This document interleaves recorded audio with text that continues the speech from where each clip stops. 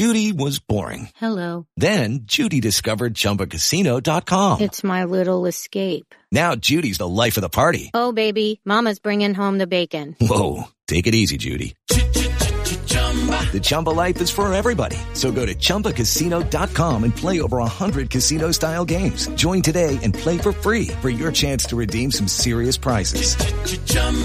ChumbaCasino.com. No purchase necessary. Void where prohibited by law. 18 plus terms and conditions apply. See website for details. It is Ryan here, and I have a question for you. What do you do when you win?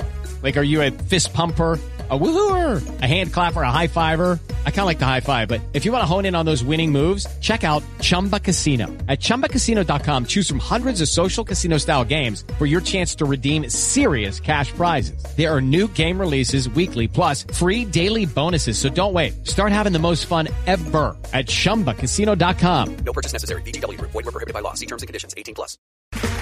Okay, round two. Name something that's not boring. A laundry? Ooh, a book club. Computer solitaire, huh? Ah, oh, sorry. We were looking for Chumba Casino. That's right. ChumbaCasino.com has over 100 casino-style games. Join today and play for free for your chance to redeem some serious prizes. ChumbaCasino.com. No purchase necessary. Void were prohibited by law. 18 plus terms and conditions apply. See website for details.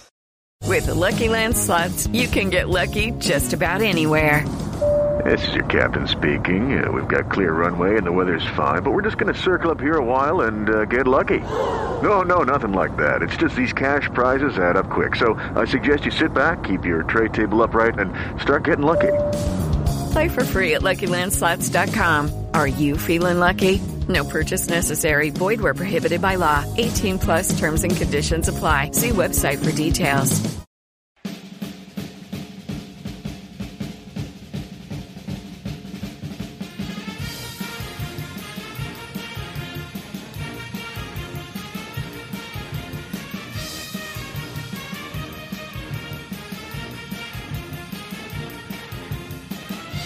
Hello, Duke fans, and welcome to episode number 487 of the Duke Basketball Report podcast. It is Tuesday, February 7th, 2023, and unfortunately, y'all saw last night, we have to jump on here to react and comment and discuss that game that we all eventually had to watch last night that was down in Coral Gables. Before we get into the bad episode that we have in front of you today, my name is Donald Wine. I am your host for this episode. I got my friends with me, Jason Evans and Sam Klein. First, Jason, how are you this afternoon or evening as we record here in the early part of the evening? Yeah, I haven't had fun the past 24 hours. I mean, let's just be clear about it. I don't want to do this. That was one of the most disheartening losses in a long time. I don't know why. We could discuss which was worse, this loss or the NC State loss. For some reason, I think this one was worse. I think because I felt like the team had really turned a corner, was playing better. And to have that happen, I don't really want to do this, man. That's the truth. I don't want to do it. We will discuss, because I will push back on said, at least the that we're down the dumps, that this is the worst, for a different reason. Before I do that, we have Sam Klein. Sam Klein is actually here with us live from Miami. So, Sam, how are you this evening? I mean, other than the fact that I witnessed that last night, like for 2 hours last night, things were really bad. Otherwise, I'm totally fine. I have passed the point where I think the Final Four did this to me, but I'm totally disassociated now, sort of emotionally, from this. I still enjoy it, but I don't get down about it anymore, which I think is a really healthy place to be. But man, if I was, and for our listeners who still get emotionally invested, man, last night was tough. Speak for yourself, man. Speak for yourself. My wife will tell you that, like, Saturday night after the Carolina game, bouncing off the walls, can't go to sleep. I'm in great shape. Last night, I was like, we watched an episode. We watched The Last of Us because we hadn't watched it on. Oh God, why would you do that right after the game? I was like, this is perfect. Give me the zombie apocalypse right after that game. That's the only thing. You watched the new episode? Yes, I did. Of course. Oh God. Oh, I don't want no spoilers, but man, what a downer of an evening. Absolutely not. We're not going to do that. We're gonna at least try and get through this without discussing The Last of Us, which I haven't seen any episodes yet, so I actually have no idea what you're talking about. You should watch it. You know what? It's very good. You know what we do have to talk about? We've done this before. Is the game? It is, yes. But we do have to talk about the game this last night. It was down in Coral Gables, Florida. Again, Sam was in the building, and unfortunately, he saw a terrible game. Let's not sugarcoat it. It was 81-59 blowout by the Miami Hurricanes. It wasn't that close. It was not that close. Yeah, that's why I said blowout. Yeah, 81-59 was the final score. Miami over Duke. As we normally do, we start with the headlines. And Jason, I will go to you first. What is your headline?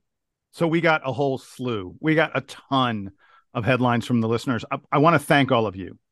I appreciate the fact when we beat Carolina, the inbox, the DBR podcast at gmail.com inbox exploded, went crazy. We had like 30 plus headlines.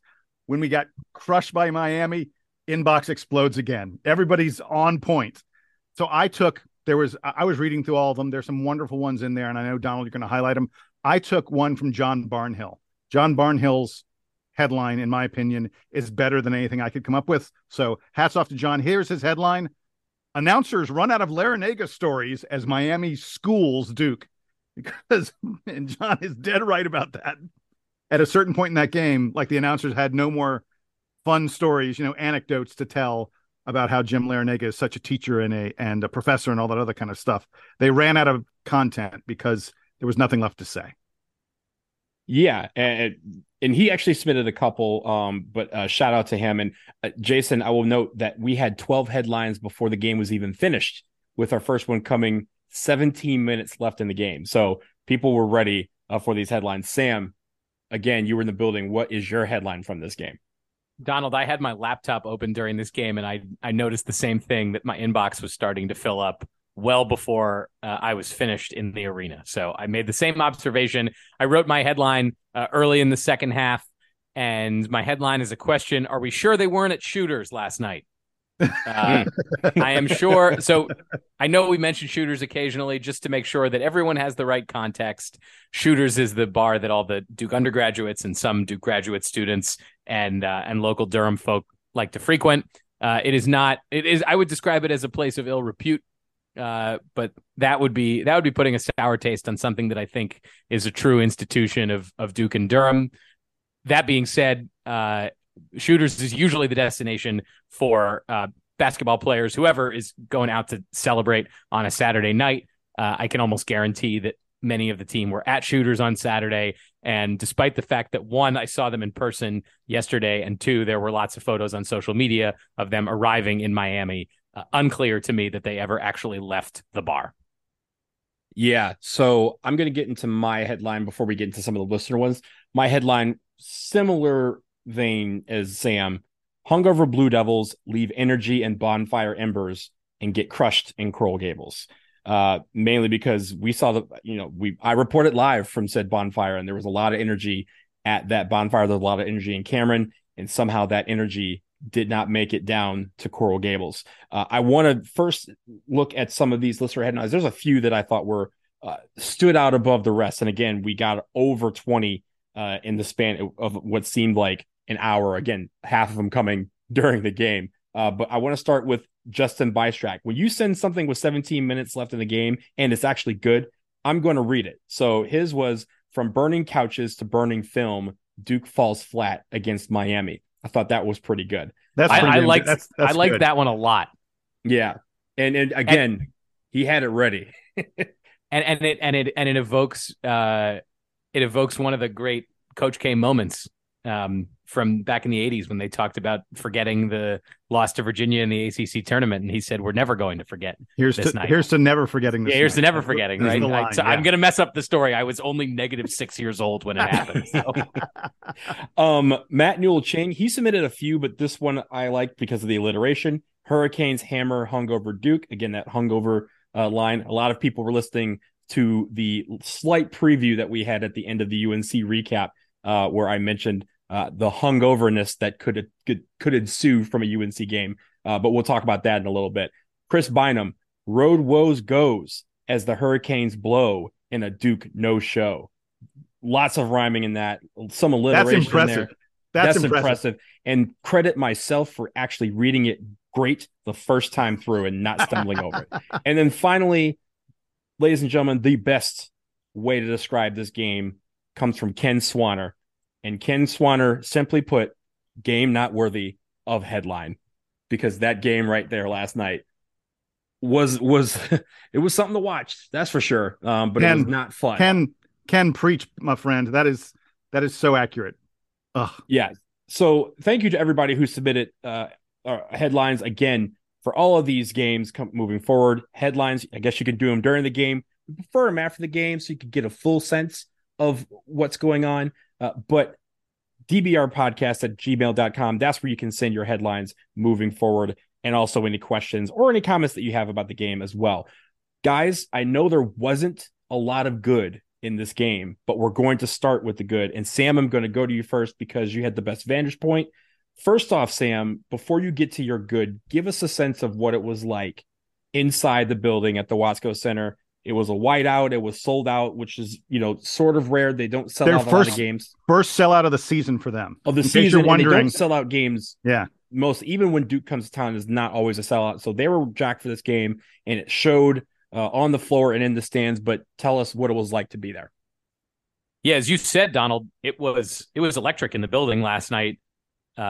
We know that Miami is not typically the scariest place in the ACC to go on the road, but they had the whole thing. The whole thing was lit up last night. Most of the fans, at least, were in white. This was not, Duke at Boston College, where the majority of people in the stands are wearing blue. The vast majority were wearing light white last night. I don't think every Miami fan got the memo that it was the whiteout, but close enough that they did a pretty good job. The student section was all in white. They were loud the whole time that I was in there. Granted, pretty easy to be loud when you jump out to like a 10-point lead and you basically never give it up. So, an easy one to be excited for, but a lot of credit to Miami for showing up for this one. They did a tribute to a fallen soldier during one of the timeouts. And they brought out his partner and maybe his friend, and they said his dream was always to go to the Duke Miami basketball game. And so at least at the end of the game, I was thinking, at least in tribute to this guy, they got exactly the game that they wanted. Other than that, not much positive to report about it. I should also note that before the game, I went to the Alumni Association pregame happy hour event. Donald, I met Steven, who's a friend of yours, who's one of the guys who helps organize events for Duke alumni in the Miami, the South Florida area. So that was extremely cool. My man Kretschmer, listen to the show. That's right. We had a good time. That was probably the most fun part of the evening for me, was getting to hang out with other Duke fans and Duke alumni before watching the silliness that happened in the arena. So that's the game. If you're going to find yourself in South Florida for a Duke Miami basketball game, go for it. And you just hope that it doesn't end up like it did last night. Also, shout out Titanic, the bar that you guys were at, I believe, that's right, for the event. Spent a lot of time at Titanic during my days down in Coral Gables. So shout out. It was very cool. I also got to, I had a few hours to kill on the campus. So I walked around, got to check out Alex Rodriguez Park, which is the baseball stadium there on the same, in the same complex. So pretty cool experience. I believe I said to my father, who Donald is a fellow University of Miami Law School alum, I said, I think I understand why people would want to go to school here. So that's that's a summary of that. Can we talk about? Can I tell you a couple? Go ahead with the good game. The first thing, since we love talking about them, 10-5-5 games. We had our second one of the season yesterday in Coral Gables, and it belongs to Derek Lively. He goes for 11 points, 6 rebounds, and 5 blocks. Derek Lively, for all that we're going to say about what's wrong with this Duke team right now and how much we really need Dariq Whitehead to come back healthy and how much everybody needs to pick up the slack. Dariq Whitehead, or Derek Lively, rather, I'm getting ahead of myself. I just assume Whitehead is healthy again for the Virginia game. We'll talk about that. Derek Lively, in his last 2 games, has become like a real force for Duke. And look, obviously we're going to spend a lot of time on the bad, but you have to commend him for all the progress he's made coming back from injuries. A lot of, I would say, doubters. I don't know if they're haters, but folks who have sort of written off Derek Lively for this season and his contributions, and he's producing a lot for this team. And he had a couple nice layups yesterday. He missed his one 3-pointer that he took, but it looked good. I give Derek Lively a lot of credit for hanging in there and for keeping his head on and at least producing statistically on a night when basically nothing was going well for Duke. So on this podcast, we have been believers in Derek Lively when there have been a lot of folks who have not been believers in him. We've been saying, I can see it coming. I can see it coming. Look, and John Shire, I mean, no one has been a bigger proponent of Derek Lively than John Shire, who has repeatedly said in press conferences that we've watched, he's like, I can feel Derek's about to explode. Derek's about to explode. Obviously, that Carolina game was an explosion, but I love that he followed it up with this. By the way, gentlemen, first of all, a couple of weeks ago, I went out on a limb and I predicted that Lively would have a 5-block game and a double-digit scoring game before the month of January was done. I was off by a few days, but I want to take a little bit of credit for that. The other thing I wanted to mention about him was he had 11 points. That was the team lead in scoring. He tied, what's his name? Ryan Young for the team lead in scoring. As a result, we're up to 8 players now, 8 different players who have led the team in scoring this season. I think I want to say me and one other person predicted 7, and one of you predicted 8. So someone got it right. I forget which one of us it was. I'm checking. I'm the official commissioner here, so I will check while you continue to talk. So in the stats game, we have now reached 8 different Duke players who have led the team in scoring, and I mean that's kind of an interesting, impressive thing that has happened with this Duke team. Only Jacob Grandison, among all the regulars, the 9 guys who played the most time, he's the only one who hasn't led the team in scoring this year, which is pretty interesting. Jason, I have an update. Yes. Donald said that 6 players were going to lead the team in scoring. Jason said that 7 players were going to lead the team in scoring. And your boy, Sam Klein, said that 8 guys would lead Duke in scoring this season. Nice job. So that's a point for me. There you go, man. Well, we're not tallying up anything yet, but yes, good job. Do you want to know? Do you want to know how many of us picked Tariq Whitehead to lead the team in scoring? All 3 of us. It was all of us. So the other stuff I wanted to say about Derek Lively was, I thought having 5 block shots in this game, considering we were playing a team that doesn't really play through their bigs in the post very much, it shows that Lively's rim protection affects more than just, opposing big men trying to go at the basket, that he's super effective against virtually anyone who wants to come anywhere close to the lane. I thought he also showed strength on some of his rebounds. He only had 6 rebounds, but 3 of them were offensive rebounds. And, strength has been something that he's been missing a lot lately. And then, he and Ryan Young were both 5 of 6 from the field. They're the only regulars on our team who shot better than 50% from the field. So if we're going through the good, I think both those guys get a little bit of a hat tip for being efficient and effective when they got the ball in the post. It's worth noting that I thought they were consistently out-hustled and out-maneuvered by 6'7" Norchad Omier, who went for 17 and 10, who had a plus-minus of plus 32 in 27 minutes of playing time. This 6'7" dude completely dominated our big men. But I still think that Derek Lively and Ryan Young had games that we can at least begin to put into the good section. Lively and Young both went 5 for 6, both had 11 points. So, I mean, that's still tremendous production, and Ryan Young doing that off the bench does help a lot. And I did want to note, when you're looking at some, again, there's not a lot of good here, but Jacob Grandison and Jalen Blakes were the only 2 players that did not have a negative plus minus. Jacob Grandison was +7, led the team, and Jalen Blakes was a +1. And I believe Jacob Grandison did that without attempting a shot, or at least, without scoring a point from the field. He was 0 for 3 from the field. Yeah, I was going to mention Grandison as well as another thing I had in the good, and I was going to talk about that plus minus. So he played 23 minutes. In the 17 minutes Jacob Grandison was not in the game, Duke was minus 29. I mean, that's kind of amazing. And look, it's just a quirk, and you shouldn't draw too many conclusions from plus minus from one game, and especially from a beatdown like this where there's going to be weird vagaries throughout the course of the game. But still, I feel like Grandison has been playing better lately. He's not scoring a lot, but I feel like he's facilitating other players. He's using his smarts, his savvy, and his experience to play well. I think he's doing a really nice job helping on defense and being in the right place on defense. I said a few days ago on our podcast that I kind of like him better than Mark Mitchell right now because of because he provides more floor spacing and because I think he's a little more savvy. And he didn't have a turnover. Derek Lively, Jacob Grandison, and Jaden Shute were the only guys on our team who didn't have a turnover. Oh, we will be talking about turnovers when we get to the bad, won't we? Oh yeah, Sam, why don't you give us another good that you had? I want to give a lot of credit to John Shire. Not that Duke played well last night. I actually really believe that a lot of that was sort of out of his control because of the circumstances from Saturday, and there's sort of only so much that the coach can do to get everybody refocused. Like if people are distracted, and you could see basically from the tip last night that these guys were distracted. I wish they had been more focused, but in a way they are adults, and there was only so much that Shire was able to do.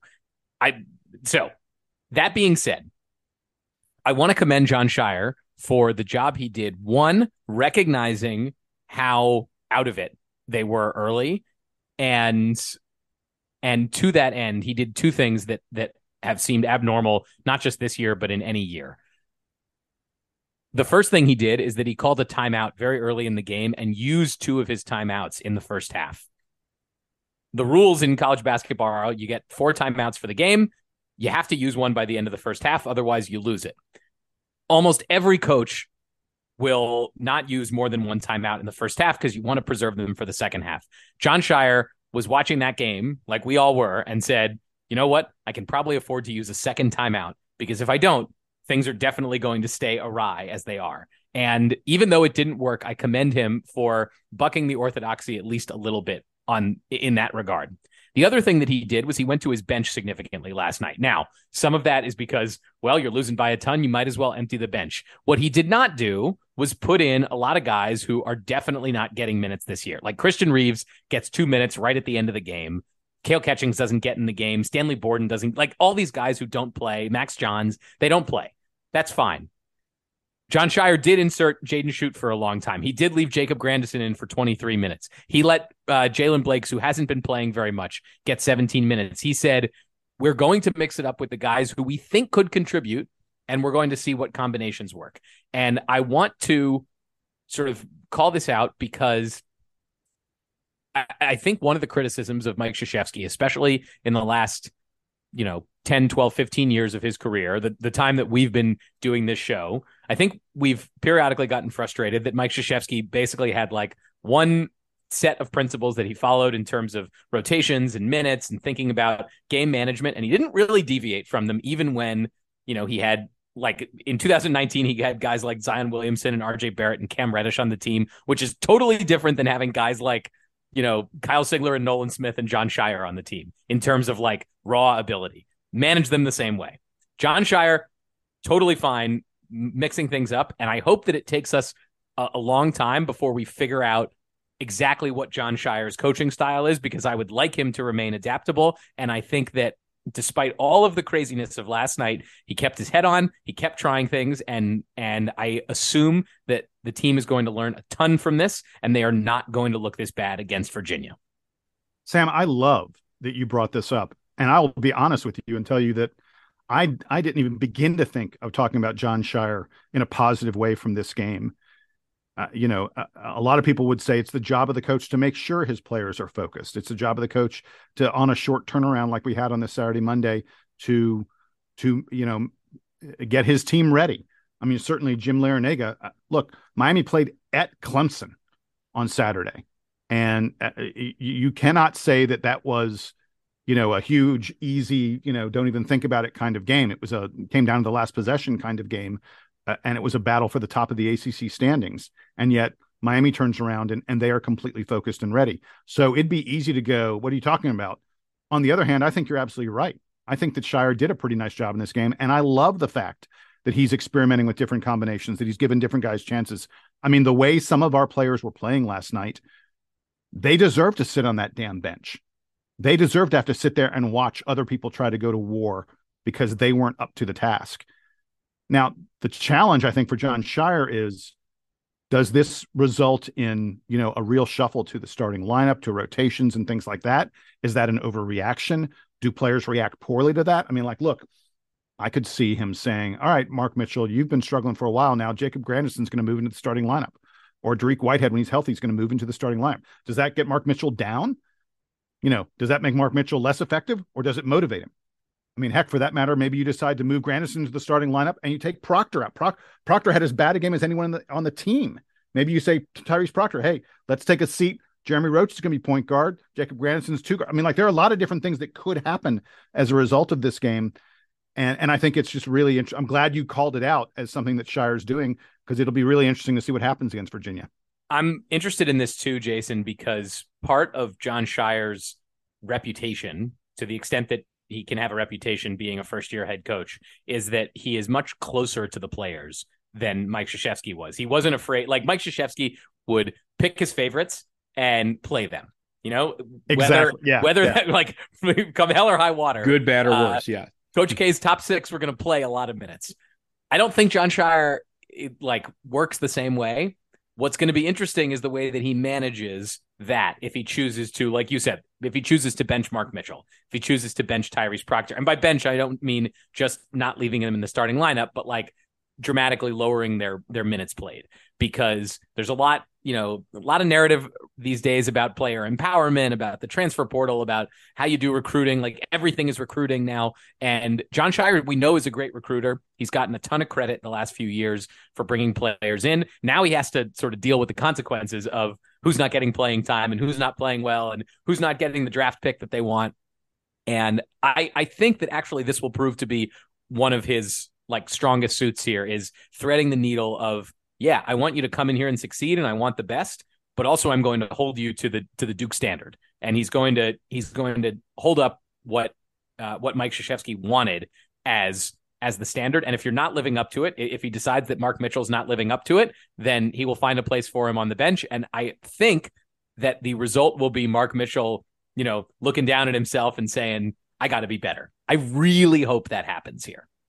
Well, and the other thing is, you have to be careful not to overreact to one game. I mean, let's not forget, these are the emotions of being a basketball fan, the highs and lows of the season. Literally 48 hours before this game, we were on as big a high as we have been, as Duke fans have been all year after the win over Carolina. It's not just that it was Carolina, it's that it was a very good club that Duke took care of. And we were not that high on Mark Mitchell, but yes, continue. Right. But I'm just saying, you shouldn't. There are a lot of people out there. I saw them on Twitter and the such, who are just killing this team for the loss to Miami. I'm like, well, 48 hours ago, you were in love with this team.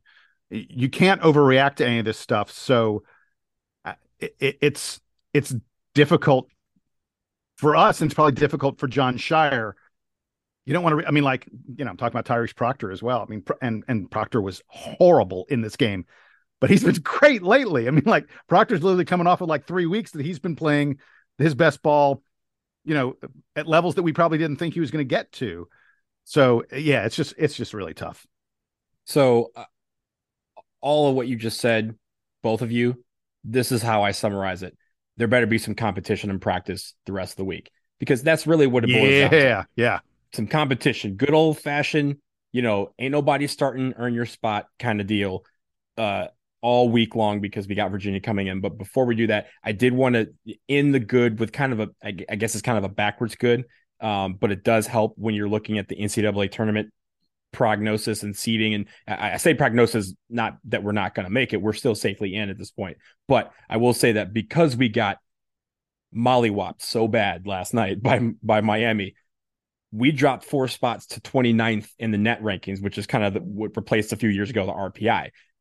But Miami rose 9 spots in the rankings to 30th, which means that we actually gained a quad 1 win by losing, because that Miami win we had against them at home a couple of weeks ago is now a quad 1 win. So we are now 3-7 against the quad 1 teams, and we are still undefeated against quad 2, quad 3, and quad 4. So by the way, we're one of the very few teams in the country that is undefeated against quads 2, 3, and 4. So, I mean, but 3-7 against quad 1. Look, those are the kind of teams that you're going to be playing in the tournament. That's the Duke is like the 8th best team in the Big 12, right? We're fine. Yeah. Which means we should be safely in. So we are safely in right now. Yeah. we actually had quite a bit of good for a game where we got destroyed by 22 points. But let's take a break here. On the other side, everybody collect your breaths during this break because we still have a lot to talk about. It's the bad, and yes, maybe even some favorite plays right after this. This episode of the Duke Basketball Roundup is sponsored by BetterHelp. Springtime is the season that's supposed to feel like a new beginning. We have better weather, and it feels like everyone gains a boost of energy. However, for many, leaving winter behind doesn't always mean that their mood lightens up with the extra sunlight.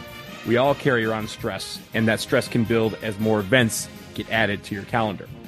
That's certainly true, Donald. And with the amount of social gatherings increasing with the improving weather and more daylight, there's more pressure to be on when you're interacting with family, friends, coworkers, even strangers, even when stress has you a little bit down. And for some, getting advice from a therapist can help you tackle some of that stress without affecting you or the people you care about. That's what BetterHelp is all about. It's entirely online, and it's designed to be therapy that's convenient, flexible, and suited to your schedule. You just fill out a brief questionnaire and get matched with a professional, licensed therapist. And you can switch therapists anytime you want. So if you're thinking of starting therapy, give BetterHelp a try and find your social sweet spot. Visit betterhelp.com/Duke Roundup today to get 10% off your first month. That's BetterHelp, HELP.com/Duke Roundup.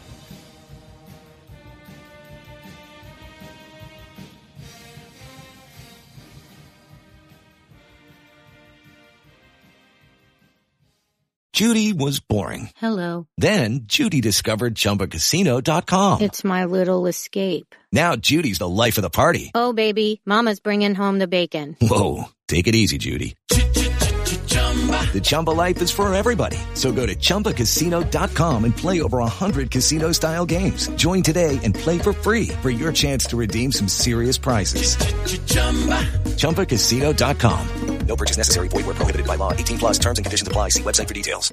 Judy was boring. Hello. Then Judy discovered ChumbaCasino.com. It's my little escape. Now Judy's the life of the party. Oh, baby, mama's bringing home the bacon. Whoa, take it easy, Judy.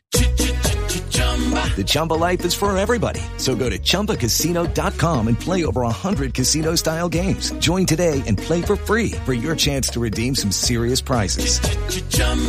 ChumbaCasino.com. No purchase necessary. Void where prohibited by law. 18 plus terms and conditions apply. See website for details. Hello, it is Ryan, and I was on a flight the other day playing one of my favorite social spin slot games on ChumbaCasino.com. I looked over at the person sitting next to me, and you know what they were doing?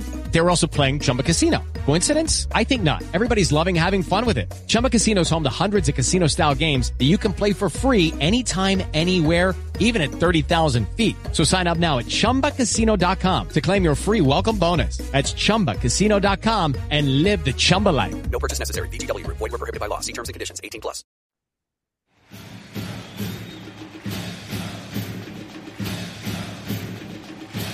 All right, ladies and gentlemen, we are back, and we have to discuss all that went wrong at this game last night. But before we get into the meat of things, I'm going to take hosting privileges, and I'm going to basically kind of inform everybody what really happened. I said on our brief preview of this game that they needed to avoid the hangover, right? The hangover after beating UNC, and that I would know in the first 5 minutes of this game whether we had the chops and the energy to have a chance. No, we did not. It was 17-7 after 5 minutes, and it didn't get any better from there. This, Jason, is why I don't think this loss was any worse than NC State. We just did show up to play, and I'm actually kind of not really mad at it because we knew this was going to happen. We knew that the hangover was possible. We experienced how the great high that we've all described many times over the last couple of days.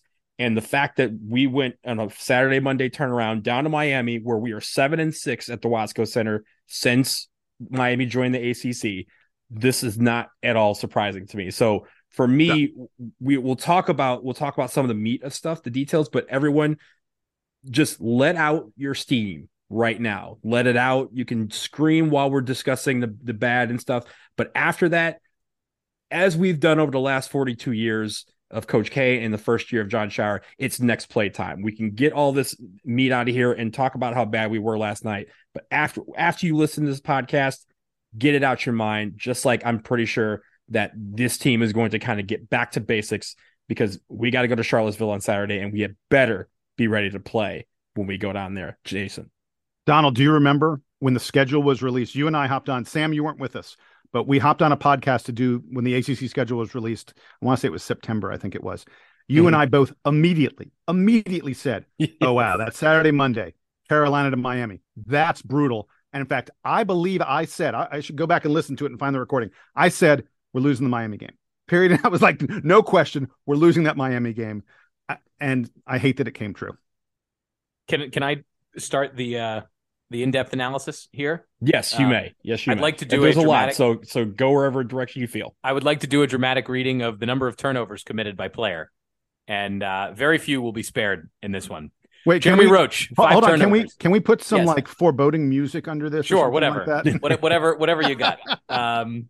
The Imperial March. Jeremy Roach, 5 turnovers. Kyle Filipowski, 3 turnovers. Mark Mitchell, 1 turnover. Tyrese Proctor, 5 turnovers. Ryan Young, 3 turnovers. Jalen Blakes, 3 turnovers. Christian Reeves managed to turn the ball over. He only played 2 minutes. I guess I can give credit to Derek Lively and Jacob Grandison for not turning the ball over, but all those other guys. And Jaden Shoot. Very good. 21 turnovers on the day. Miami only turns the ball over 12 times. And I bet we could just do the whole, like, what went wrong here around Duke turnovers, right? Yeah, pretty much. By the way, 21 turnovers. Did you know that is tied for the most by a Duke team in the past decade? Yay. And we tied with when we played Kansas earlier this year. Oh, we had 21 against Kansas. Oh, we had 21 against Kansas earlier this year. That game wasn't nearly as bad as this one. I'm sorry. It was 20. It was 21 against Purdue, I want to say, but Kansas. Oh, that game was bad. Kansas had 21 assists, which also Miami tied last night. That was the season high of assists by an opponent against Duke. This year. It was 21. Yeah, there was assists. Guys, there was a sequence at the 10-minute mark of the first half. It was so bad that I wrote it all down. So Ryan Young missed a little shot in the lane, like a little bunny shot. His only miss of the night, by the way. And the ball sort of bounced around. It was one of these balls of ping-ponging all over the place. Eventually, it found Mark Mitchell.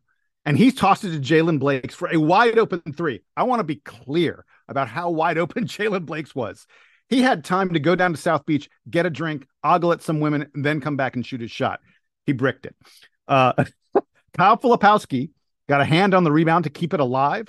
Ryan Young dove on the floor. I mean, dude was hustling and grabbed it on the deck. He tossed it to Mark Mitchell, but it was too low and it ricocheted off Mark Mitchell's leg and out of bounds to Miami. I was just like, by the way, 10 minutes into the game, we still got 30 minutes of the game to go. And what I wrote down about that play was, I was like, this is a typical play from this game. Jason, I want to briefly give it back to you on the Saturday Monday turnaround. That was not my favorite play in the game.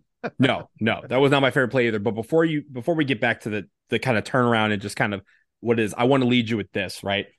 I've this year talked about energy, and I've talked about how it is an integral part of what we do. We know we're going to be good when the energy is there. When the energy is not there, it's pretty apparent very quickly, as it was last night, and we have a dull show of it. At the under 8 timeout in the first half, we had twice as many turnovers as we had field goals made. We had 8 turnovers, and we were 4-17 from the field. Minus a couple of guys that you mentioned, like Ryan Young, like diving on the floor for loose balls. We just didn't have any willingness to try and settle down and play our game. We had no energy. We had no intensity. And when Miami was running all over us, we didn't have any pride to say, no, they're not going to do that. We need to regroup and make it where we're not going to do that. Here's a little detail that I want to mention that should never happen, right? This goes to no matter what you're doing, you need to stay true to yourself and stay true to your teammates. With 4:40 left in the game, Miami had a rare unforced turnover. And after that was out, Jaden Shoot tried to bring everyone in for a huddle before we inbounded the ball to go down the other end of the floor. Nobody came to him. We couldn't even be bothered to do those little things. That is a little detail that means so much. It means that we just did not show up. And I think that's where a lot of the frustration from people on Monday night came around, because you can't do stuff like that. If you want, you can have a bad shooting night the energy could be lacking, but at the end, you still need to take care of the details. You still need to make sure that your teammates know that you're in this game and you're checked all the way in, even if you're in it for a terrible ride, like we were last night. And I think at that moment, that was where I said, oh, these guys kind of quit on each other, not in the worst sense, but in a way where they are allowing themselves to overlook all the details that make them a team, that make them what they are, that makes Duke basketball what it is. And that's why I said we need to get back to basics, because even those little things can mean so much. Like, yeah, probably weren't going to win if Jaden Schutt got everybody in for a huddle, but we could have gone on a run. We could have settled each other down, and we could have gone down there and made a good play. Instead, we go down, we have a terrible, terrible possession as always, and then they went the other way. And I'm pretty sure that was the Nigel Pack dunks. The Nigel Pack had a couple of dunks, and he's 6 foot tall. So those are little things that, again, the pride just didn't show up. The energy just wasn't there, and the intensity was there. Now, Jason, I say all that to say this. Do you think, I know we were talking about the Saturday, Monday turnaround, and we've always had these struggles. We've had 2 this year. The first one we had was against Miami at home, and then we went to Virginia Tech and we lost by 3.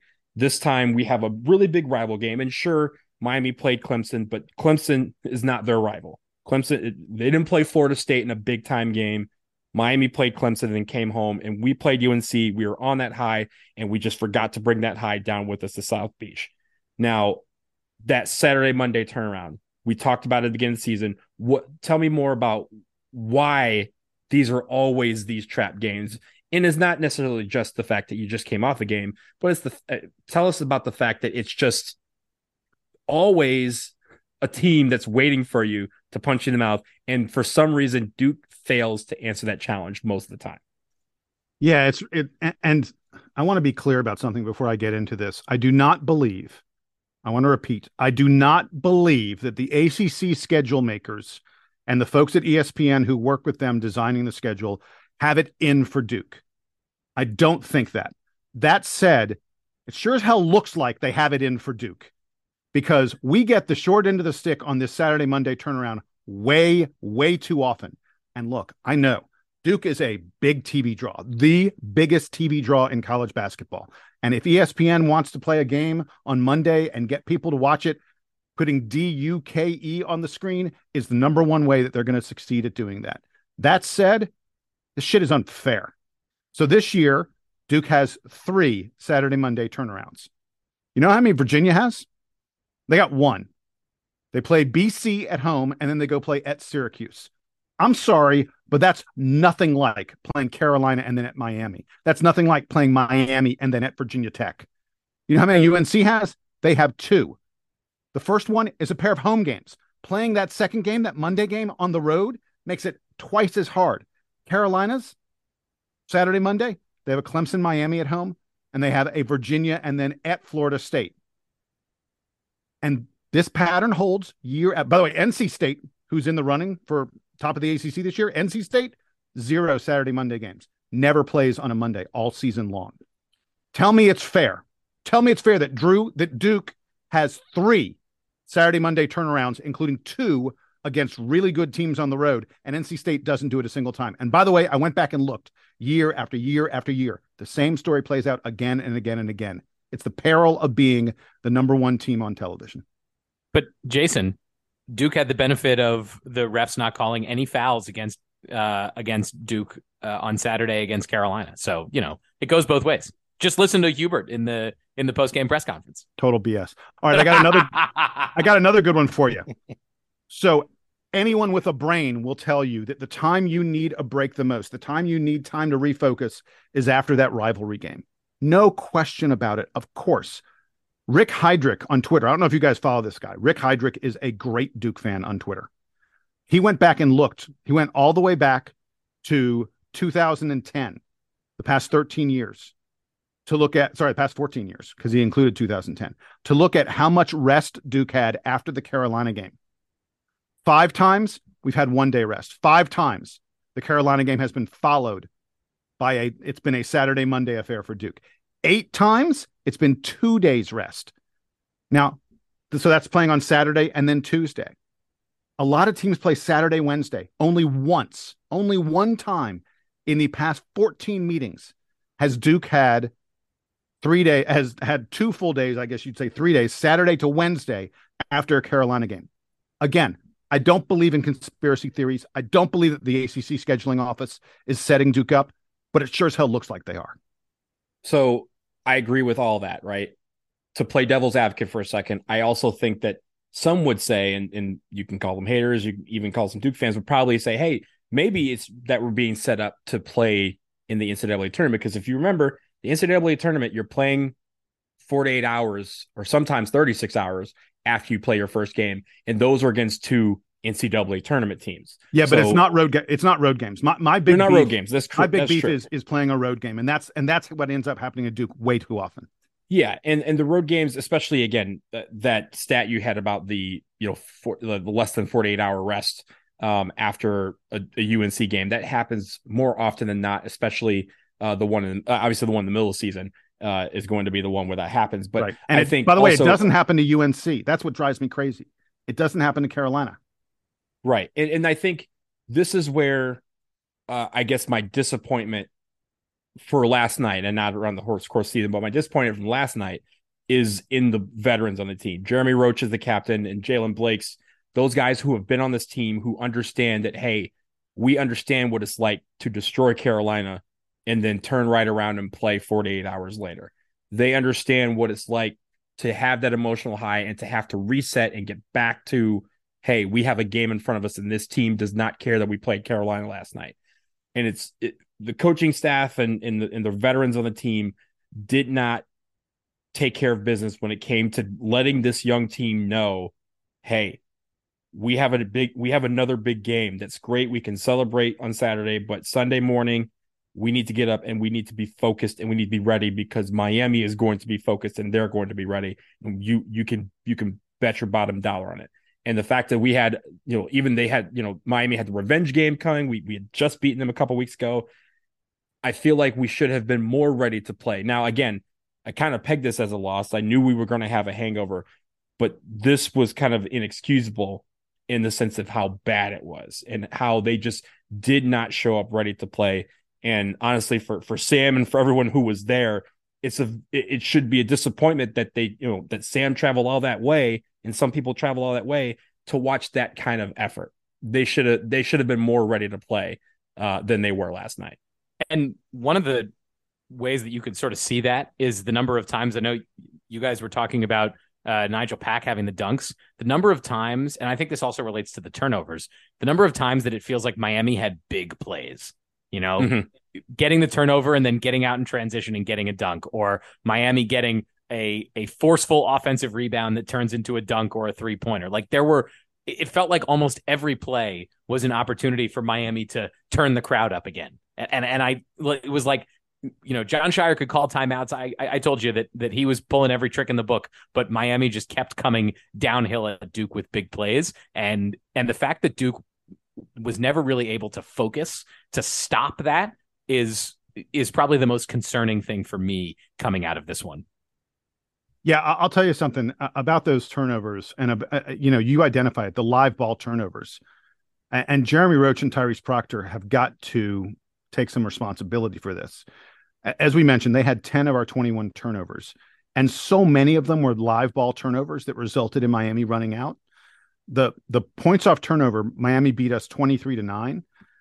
I would have bet a large sum of money that it was a bigger than a 14-point difference on points off turnover. It sure felt like it was. It felt like Miami was getting out there and getting easy buckets, easy looks, easy shots off of our turnovers again and again and again. And look, I mean, this may sound like a joke, but I almost think someone drugged Jeremy Roach and Tyrese Proctor's Gatorade. Those guys could barely hold on to the ball. It wasn't just the turnovers. Jeremy Roach must have fumbled and nearly lost the ball at least a half dozen times that didn't end up in turnovers. He was like just a butterfinger, and would turn possessions, by the way, into just a mess. And between that and his ball stopping, it was a disaster for our offense. Jeremy Roach, and I've been talking about him since he was a freshman. He's a ball stopper. There was a sequence in the second half, about midway through the second half, I didn't get the exact minute, where the ball was moving really crisply. around from player to player. We were moving it around the perimeter. We are going in and out, looking for a good shot, a good moment. And at one of those passes, it hit Jeremy Roach, and the movement stopped. It died. He held onto the ball, likely shocked that he hadn't dropped it, but he held onto it and just stared at the defender who was in front of him for like 2 seconds. And during that time, the Miami defense that was scrambling got back into place. And then Jeremy Roach passed it to a teammate who is now in a desperate situation. The possession has, almost run out of time, and someone else is forced to take a difficult shot because Jeremy Roach stopped the ball on one of the few possessions this game where we're actually moving it around. Between fumbling it and stopping it, Jeremy Roach, and Tyrese Proctor was not immune to this either, were terrible in this game. There was no chance for Duke to win this game with our two lead guards playing this poorly. Jason, I wish you had leveled these accusations of sabotage at Miami for the loose ball while I was still in the arena, because I would have absolutely gone and like done this research rather than talking to the coaching staff after the game, which I deemed to be unnecessary after an event like this. So I also want to point out, I call them the hustle categories, but they're more than just that. But the points from, if you're looking at a box score, like we traditionally do after each game, you have the points from categories. And I just want to read those real quick because all of those skewed heavily in favor of Miami. Points from turnovers, Miami 23, Duke to 9. Points in the paint, Miami 42, Duke 34. Points from second chance points, Miami 24, Duke 9. Fast break points. Remember, guys, against UNC, it was 20-2 in favor of Duke. It was 17-7 in favor of Miami this time around. And again, it just felt like all of those things were, we were doing so well. And Jason, I think you talked about this earlier when you said, we had been playing so well, only for it to result in that particular effort and result last night. It just seems backwards. And I think one of the headlines said that we got from one of our listeners said 1 step forward, 6 steps backwards. And that's kind of what it felt like. We had taken so many small steps forward. Saturday, I think, was a big step forward. And then we kind of, did a backflip off the page again. And we're back towards the beginning again. So it's just, I think all of those things are why on, on social media and just everywhere you saw Duke fans just kind of like, what is going on here? Why are we subjecting ourselves to watch this game? Because these guys clearly just aren't in it, and their hearts weren't in it. So that's something that I think needs to improve going forward. No matter what, we're going to have shooting nights that are bad.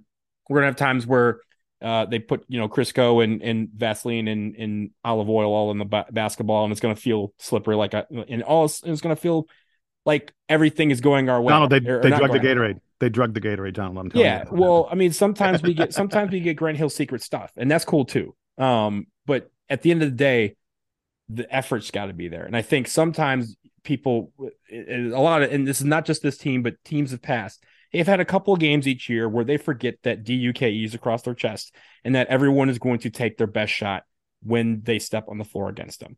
And we have to recognize that. This young team has to recognize for the last 7 games of the year that we have each team that we faced moving forward, they're going to say, yo, Duke is in front of us. We got to play. And Duke has to say, yo, this team wants to beat us badly. They want to embarrass us. And whatever they need to do to psych themselves up to make sure that doesn't happen, we need to figure out how to do that. And I hope over the next 4 or 5 days before we head to Charlottesville on Saturday that this team in practice relearns that part of effort and just team will, and also just intensity and energy, and remembering that Duke takes everyone's best shot and they need to be ready for that. I know they've recognized that in the past. It felt like they lost that last night. All right. So really quick, my last bad thing, just a couple things I wanted to note very quickly. We tried a zone defense for a little while in the first half. It was an absolute disaster. They would just pass the ball. They passed the ball to Jordan Miller at the free throw line. He got everything he wanted in front of him. He destroyed the zone defense single-handedly. That was not good. The rebounding, we got beat on the boards 38-31. As we have repeatedly said, this Duke team lives and dies by offensive rebounding and by controlling the boards. We are one of the best rebounding teams in the country. We were not against Miami. Again, they beat us by 7. And oh my God, They had 16 offensive rebounds. We had only 19 defensive rebounds. It was almost 50-50. Like, not only are they shooting really well, not only are they getting fast breaks, not only are we turning the ball over, but when they do bother to miss, they were 50-50 to get the rebound. That's just a disaster. And the last thing I wanted to note, Miami's a super experienced team, and it really showed in this game.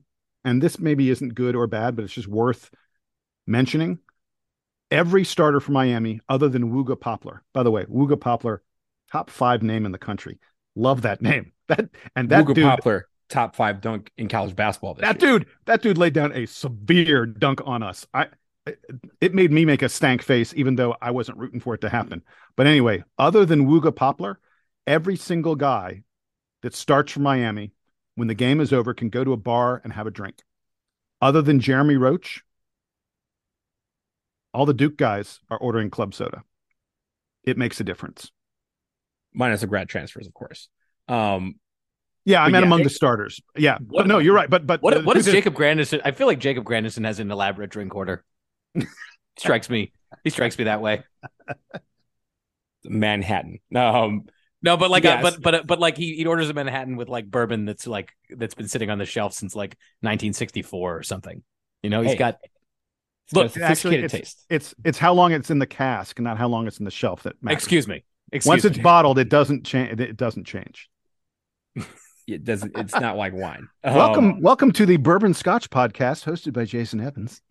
That could be a bite or I guess a drink, a DBR drink. We'll do that down the road. But before I had a Manhattan once when we were recording this show. Yeah, I don't think that was very long ago. More drunk DBR podcast is a good DBR podcast. No, some of them I feel like have gone over the line. Personally, I don't know about you guys. I've been embarrassed a couple times by my performances, but we did lose the most the greatest ever. Yeah, the Louisville one, the greatest pod ever. Oh, yeah, what a bummer! I can't believe we lost that. Unbelievable. Oh my goodness. It was too good. It was too good to be recorded. Before we get out of here, I did want to go back to the net because again, as we start looking ahead, we only have 7 games left in the regular season. We have Donald. The tournament. Are you really excited for us to lose more games by huge margins to boost the net of our opponents? Yay! No, I'm hoping that other teams can do that when they don't play us, so that they can help us without hurting us. But at the same time, I do want to look forward because the net does play into seeding purposes for the NCAA tournament. Obviously, for teams that are on the bubble, it affects consideration on whether they get in or whether they are left in the first 4 or the first few out, whatever that is. But I wanted to look ahead because I think it's kind of interesting how we do it. Jason, you mentioned that we've already had 2 Saturday, Monday back-to-backs this season. We will have a third when we go to Syracuse on the 18th and then follow that by hosting Louisville at home on the 20th on President's Day. But before that, obviously this coming weekend, we have UVA away. They're a quad 1 team. And then we follow up on Tuesday with the Notre Dame game on Valentine's Day. They are a quad 4 team. We do have 2 quad 4 opponents that we will see, Notre Dame and Louisville both at home. Our 2 quad 1 teams that we will see, UVA and UNC at the end of the season, those are both away. And then we have 1, 2, 3 games that are against quad 2 teams. Syracuse away, Virginia Tech at home, NC State at home. NC State, by the way, is 41st. For that home game to go up a little bit into the quad 1, they would need to climb to 30. So they would have to do some work to get to that point. But it is possible that if NC State continues to play well when they're not playing us, they could elevate themselves into a position where beating them would actually help our quad 1 statistics. But as you mentioned, Jason, we are undefeated against every team that is not quad 1. We have only 2 quad 1 games left. Both of them are very big ones, UVA away, UNC away. But those other ones, we need to take care of business. 3 of them are at home, or 4 of them are at home. 1 of them are away. We have to take care of business against those teams if we want to move up in seeding and get ourselves into a position where we're not traveling to some faraway place to play our first round games. Yo, guys, we've been talking about the hangover, the Saturday, Monday hangover. Apparently there's a Saturday, Tuesday hangover. I know you guys don't know this, but the halftime score from North Carolina playing at Wake Forest is 47-25. Wake Forest is beating the crap out of Carolina right now. Let's go Deeks. I do need to get someone to do this research, but I'm pretty sure Georgia Tech we destroyed on the road on the Saturday. The next game they got blasted. I believe who was the team we beat right after that? Wake Forest. They also lost the game. UNC is losing. There's been a lot of teams who, when they lose to us, we somehow break their spirit to the point where they get, absolutely bamboozled in the next game. So if someone wants to do that research for us and see what happens to every team after we put them out of their misery, dbrpodcast@gmail.com. Let us know what happens there, because it feels like recently every team that we have beaten has gone on to lose that next game. So hopefully that bodes well for us breaking people's spirits. But we want to get back to that feeling of breaking people's spirits, as opposed to having our spirit thrown into the lake down there in Coral Gables. So we will end it here on episode 487 of the DBR podcast. Dude, favorite play. We didn't do favorite play. Oh, yeah. This podcast hasn't gone on long enough. We have not spent enough time talking about this crappy game. Well, okay, Jason, you led it. So do you have a favorite play from this game? I do, believe it or not. With 30 seconds left in the first half, Kyle Filipowski made a move in the post where he split two guys, changed direction, got a really nifty layup out of it. It was a sweet, sweet move. It cut the Miami lead to 12. It was in that moment that I was like, there's hope. We could do this. It would never be even close to 12 points for the rest of the game. Basically, Miami scored like the next 8 points in a row or something like that, from halftime into the start of the second half, and it was never competitive after that. But there was that moment when Kyle Filipowski made a really nice move in the post and scored to cut it to 12 that I thought, hey, maybe we're going to come back. We didn't. Sam. There was a moment in the first half, right when I got my computer working, where Miami was already winning, I think, by like 12 points. And it was like a few minutes into the game. I didn't mark the time down, but the Miami player bricked a shot, and then Duke came down the other way and scored. I was too overwhelmed at this moment because I was having computer troubles to actually take note of who any of the people involved were. But that's my play of the game, because I got my computer on, and for 5 seconds, Duke looked like they might come back. Sam, I think I got you covered, because I'm pretty sure this is the same play. It was a brick three-pointer from Miami. Ryan Young grabs the rebound, outlets it, and then beats everyone down the floor and receives the ball inside the post for a layup. You are correct. That is exactly the play I'm talking about. That was my play. It was a very cool hustle play, one of few that we had on the night. But Ryan Young had a couple of those where he would either grab the rebound or instrumental in us getting the ball, and then beat everybody down the floor and have a nice lay-in at the other end. Again, 5 of 6 on the day. Also, Derek Lively, his only miss was a 3-point attempt. So, Jason, I know at the beginning during the stats game, you were talking about Derek Lively threes. He's had one. He's got a little confidence in him, but so far over the last week, I believe all his misses have been outside the arc. Hey, by the way, we have not talked about the fact that Norchad Omier came out of this game, and the very first play of the game hits a 3-pointer from Miami. That's ridiculous. Like the dude shot 10 3-pointers in the season. It was a second make all year. Yeah. How does that, he was 2 for 2 on 3-pointers. Dude's 1 for 10 on the season. And he goes 2 for 2. It's just it's so indicative of this game. Ugh. And Jason, that's how I knew that this game was going sideways, because I've seen this guy play, and I've seen him shoot 3-pointers. And let me tell you, Jason, he cannot hit water from Miami, and Miami is surrounded by water. But last night, for some reason, it got put all together from that very first play. And like you said, look, that 3 was the last time Duke was even on the game. So that was 20 seconds into the game. There is no one still listening to this abomination of a podcast right now. Yeah. So I'm going to. What do you mean? Hang on. I'm listening to you, Jason. Don't I count? And I was listening to Sam too. Oh, God. Why would you put yourself through the torture of listening to us talk about a loss like this? Because you like us. Because we're nice guys. We're fun. Yeah. Hey. We're here to hang out. Ass kicked, but at least the guys are having fun. Hey, whatever. Okay. We're going to end on a positive. All right. Coming up this week, we are going to preview the UVA game. I think we might actually have another DBR Bites episode this week that is tangentially related to basketball, or at least related to basketball, tangentially related to what we're talking about in the course of this particular Duke Blue Devils season. But until then, that will do it for this episode of 487 of the Duke Basketball Report podcast. Jason and Sam, thank you so much. Sam, have fun down in my old stomping grounds. Glad that you, I know we didn't mention this in the pod, but glad you got to visit my neighborhood, my actual neighborhood, and eat at Sergio's, one of my favorite places. Shout out to Sergio's. Yeah, shout out to Sergio's and my neighborhood. That's what's up. Coral Way, representing. For Sam, for Jason, I am Donald, and this is now the Duke Band to take us home.